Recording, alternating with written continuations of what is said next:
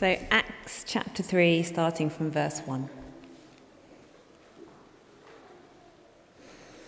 One day, Peter and John were going up to the temple at the time of prayer, at 3 p.m. Now a man who was lame from birth was being carried to the temple gate called Beautiful, where he was put every day to beg from those going into the temple courts. When he saw Peter and John about to enter, he asked them for money. Peter looked straight at him, as did John. Then Peter said, "Look at us." So the man gave them his attention, expecting to get something from them. Then Peter said, "Silver or gold I do not have, but what I do have I give you. In the name of Jesus Christ of Nazareth, walk." Taking him by the right hand, he helped him up, and instantly the man's feet and ankles became strong. He jumped to his feet and began to walk. Then he went with them into the temple courts, walking, jumping, and praising God. When all the people saw him walking and praising God, they recognized him as the same man who used to sit begging at the temple gate called Beautiful, and they were filled with wonder and amazement at what had happened to him.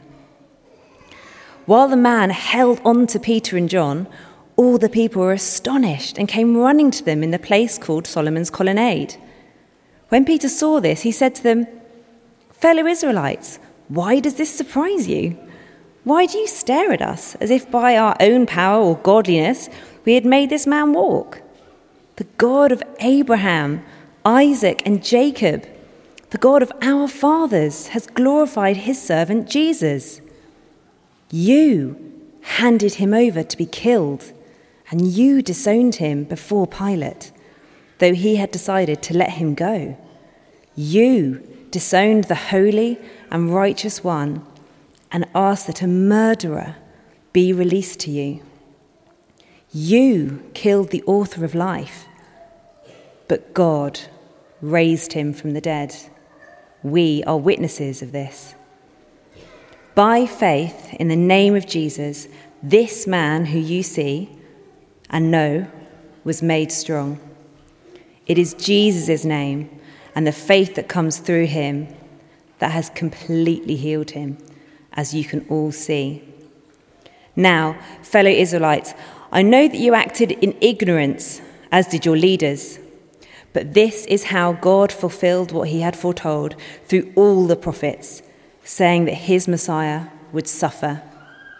Repent, then, and turn to God, so that your sins may be wiped out, that times of refreshing may come from the Lord, and that he may send the Messiah who has been appointed for you, even Jesus. Heaven must receive him until the time comes for God to restore everything, as he promised long ago through his holy prophets. For Moses said, "The Lord your God will raise up for you a prophet like me from among your own people. You must listen to everything he tells you.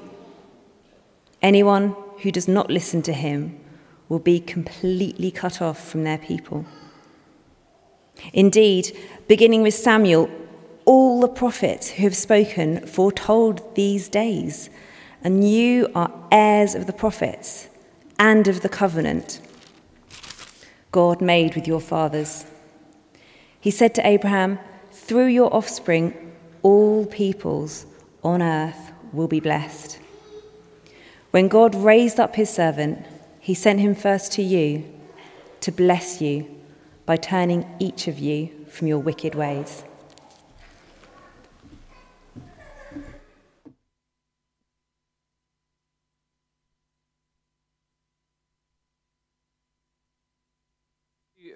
Please make sure you can see Acts chapter 3 as we look at that together this morning. And I'm going to pray as we begin. Our loving Heavenly Father, we thank you so much that by your word and your spirit you speak to us. Thank you that that is true whether we are sat in the King Centre or on our sofa this morning. Please help us to listen to you. Please help us to praise the name of the Lord Jesus because of what we hear. And we ask it in his name. Amen. Well, I've got another question for you to think about as we begin looking at this passage this morning, and that is, how easy do you find it to talk about Jesus? How easy do you find it to talk about Jesus? Put the question a different way. When was the last time you spoke to someone about Jesus? Not about church, not about the King Centre or the Well, not about faith or Christianity. When was the last time you spoke to someone about Jesus? It's a challenging question, isn't it? It's a challenging question for me, at least. I find it very easy to talk about pretty much anything else except for Jesus. Talking about Jesus can be really hard. And it's doubly hard because, well, it's often the case that the people I'm talking to don't always want to speak about Jesus either. Again, they might be quite happy chatting about community or spirituality, but they avoid the word Jesus at all costs. It's a challenge to think about, isn't it? And it's that challenge that brings us to Acts chapter 3. Because in our passage today, there's a big crowd like the one here this morning, and they witness an amazing healing. They get to see something wonderful, something astonishing, a once-in-a-lifetime experience. They see something amazing. But as we're going to see, the Apostle Peter doesn't really want to talk about the miracle. He doesn't really want to talk about the healing. All he wants to talk about is Jesus. And it's my hope that as we go through this chapter, we're going to see exactly why that is. So, first we see the sign. Imagine the scene. We've been helped by Paddy already with this morning. Imagine the scene. It's 3:00 in the afternoon. Peter and John, along with hundreds of others, are heading up to the temple to pray. And as they arrive at the temple gate, a gate that happens to be called Beautiful, they come across a scene that is not beautiful at all. There's a man, a cripple. It's clear he can't walk because he's desperately trying to get the attention of the people up there as they walk past. He tries to get their attention. He begs them for food, for money, anything that they'll give him to help him through the next 24 hours. Most people just ignore him. They look away with a bit of embarrassment or disgust. They quicken their pace as they go past this pitiful man. But then in the middle of this hustle and bustle, in the middle of the busy crowd, two men, Peter and John, stop. And as they do, the crippled man asks the same question he's asked thousands of times that day. Please, he says, please, could you spare me some money? I can't walk. I've been like this since birth. And every day my friends bring me here. Every day I'm forced to beg like this. So please, will you help me? Will you give me something? Anything? And these two men, they stop and they look straight at the man on the ground. And then Peter says what must have been those horribly familiar words. I'm sorry, I don't have any money on me. I can't give you silver or gold today.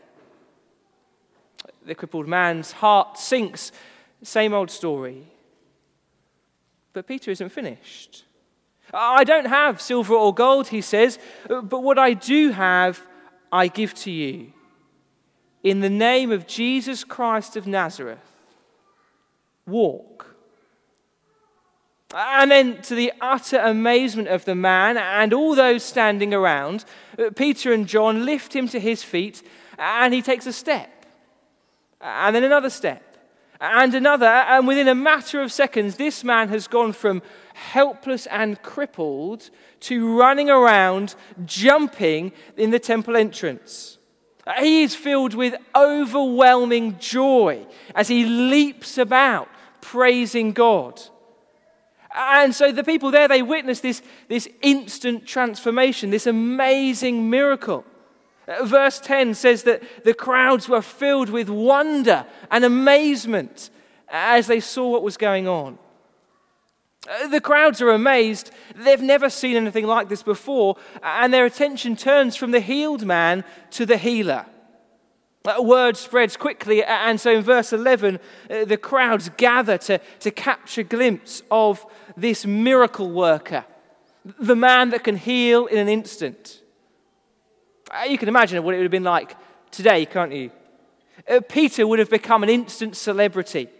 There would have been books written and films made about this day. He would have appeared on every late-night chat show, Celebrity Bake Off, MasterChef, Strictly Come Dancing. He'd be on it. Lame to leaping would be the headline, the power of Peter. You can imagine it, can't you?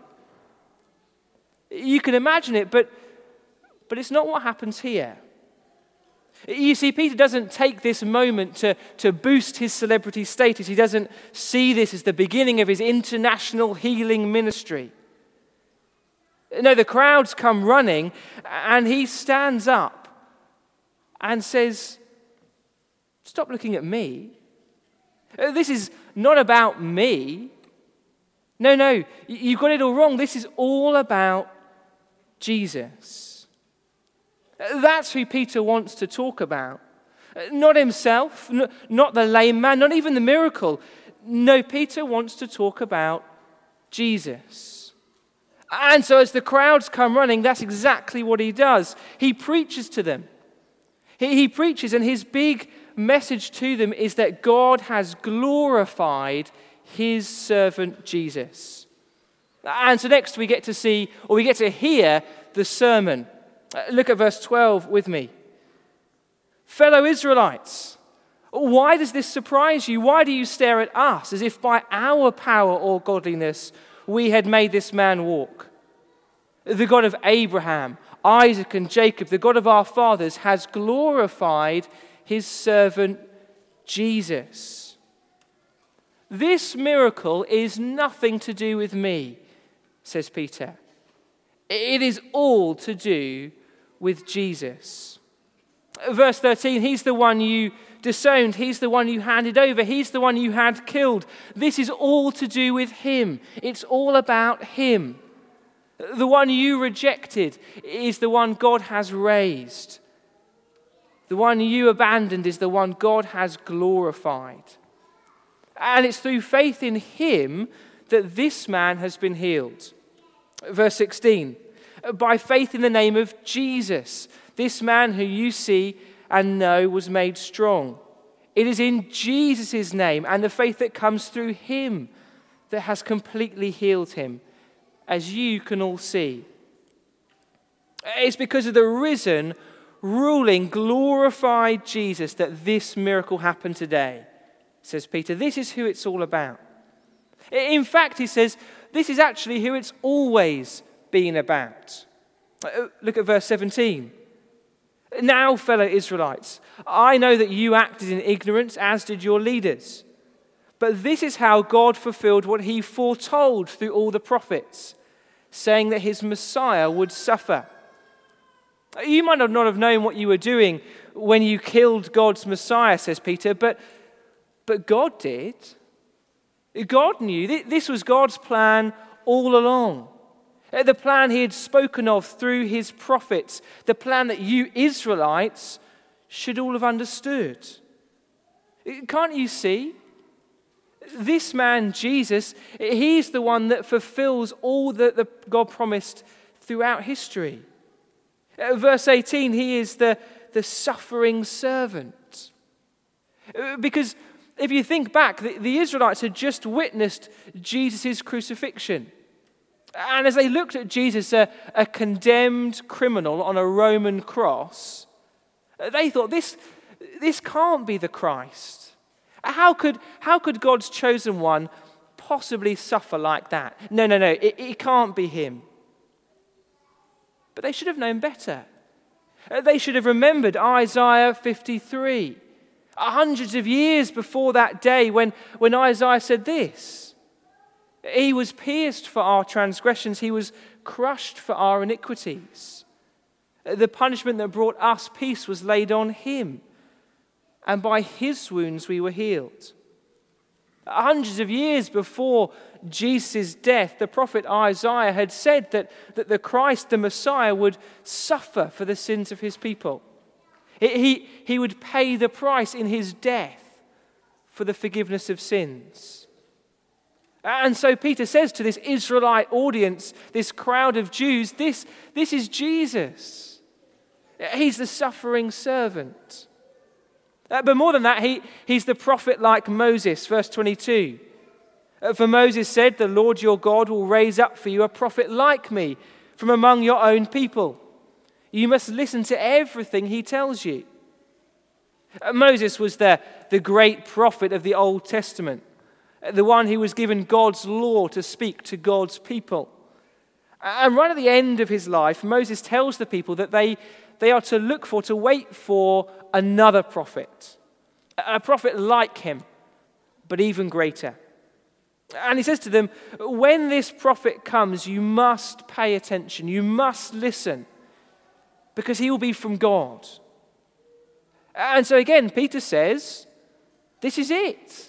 This is Jesus. He is the one sent from God, the one who speaks God's word to God's people. He is the one we should listen to.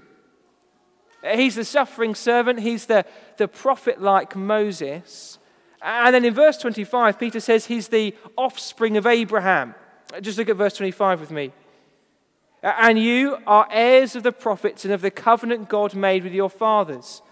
He said to Abraham, through your offspring, all peoples on earth will be blessed.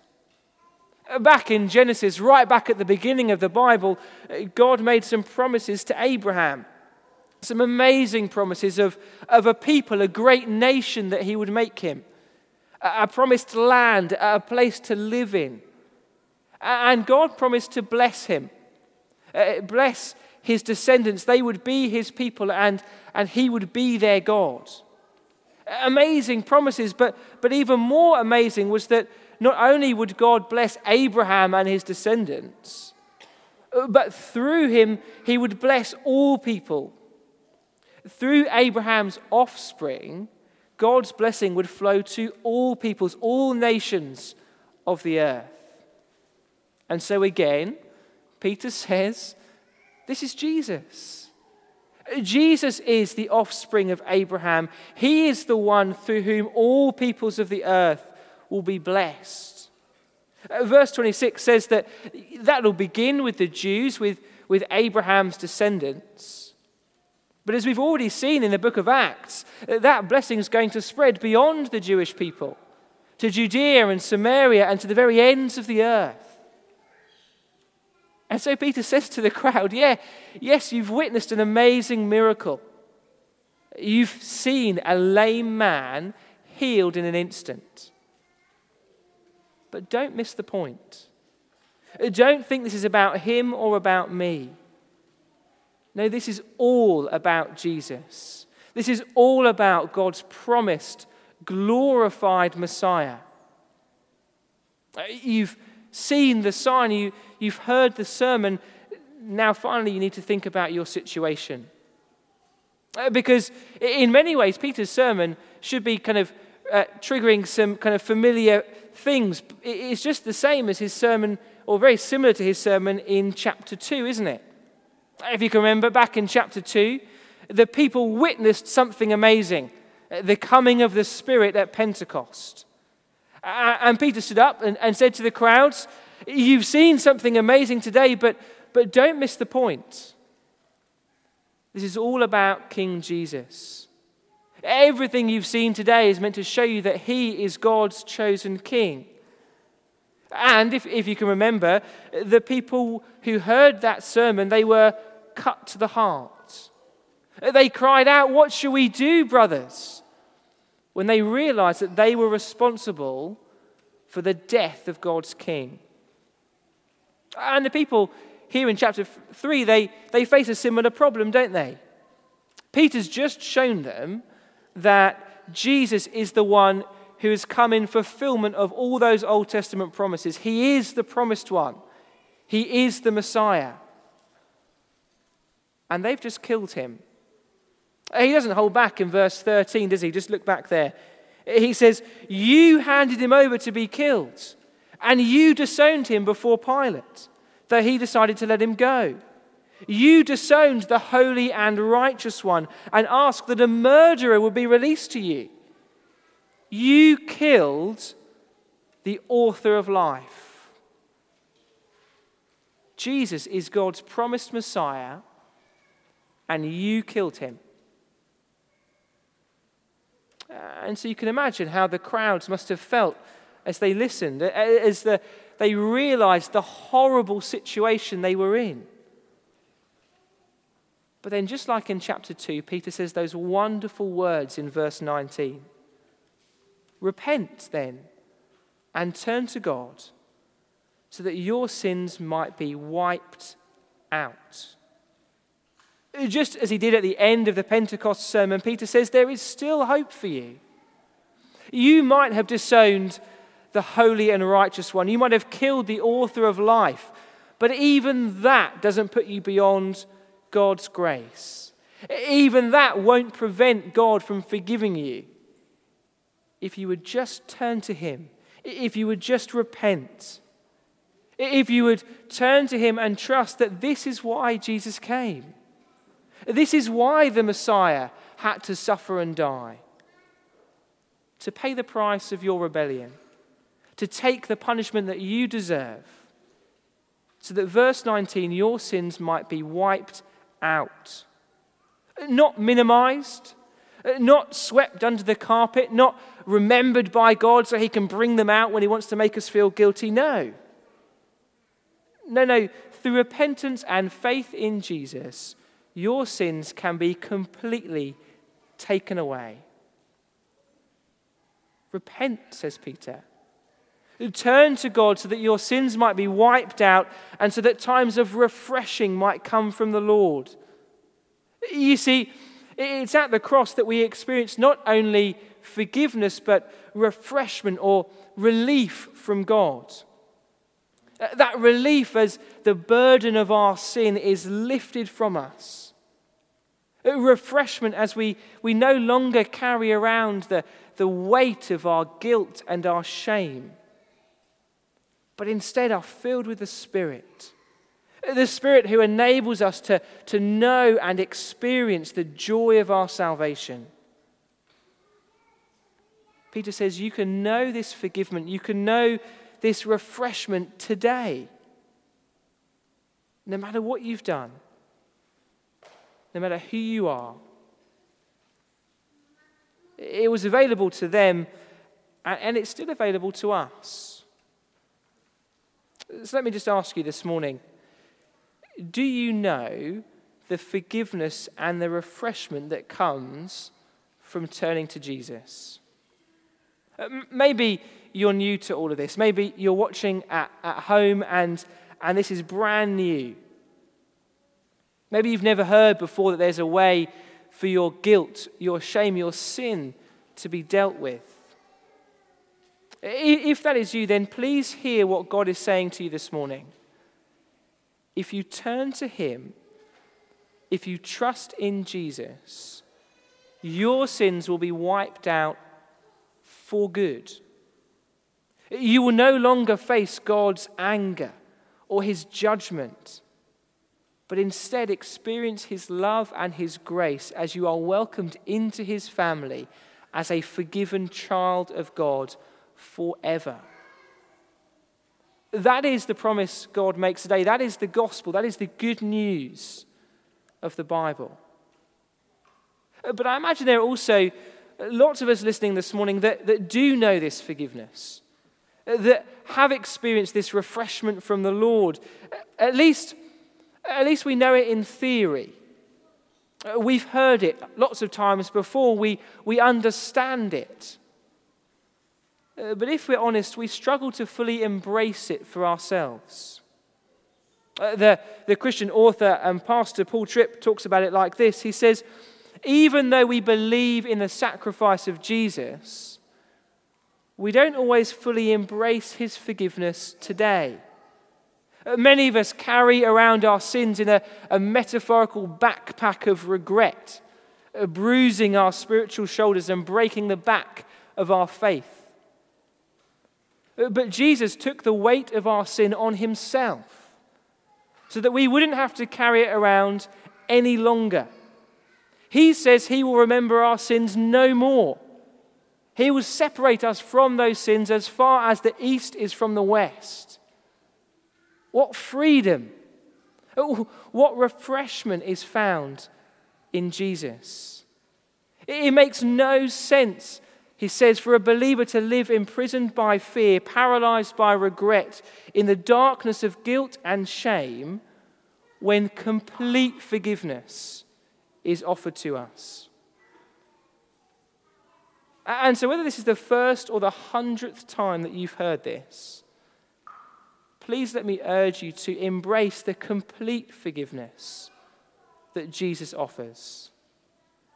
Repent, says Peter.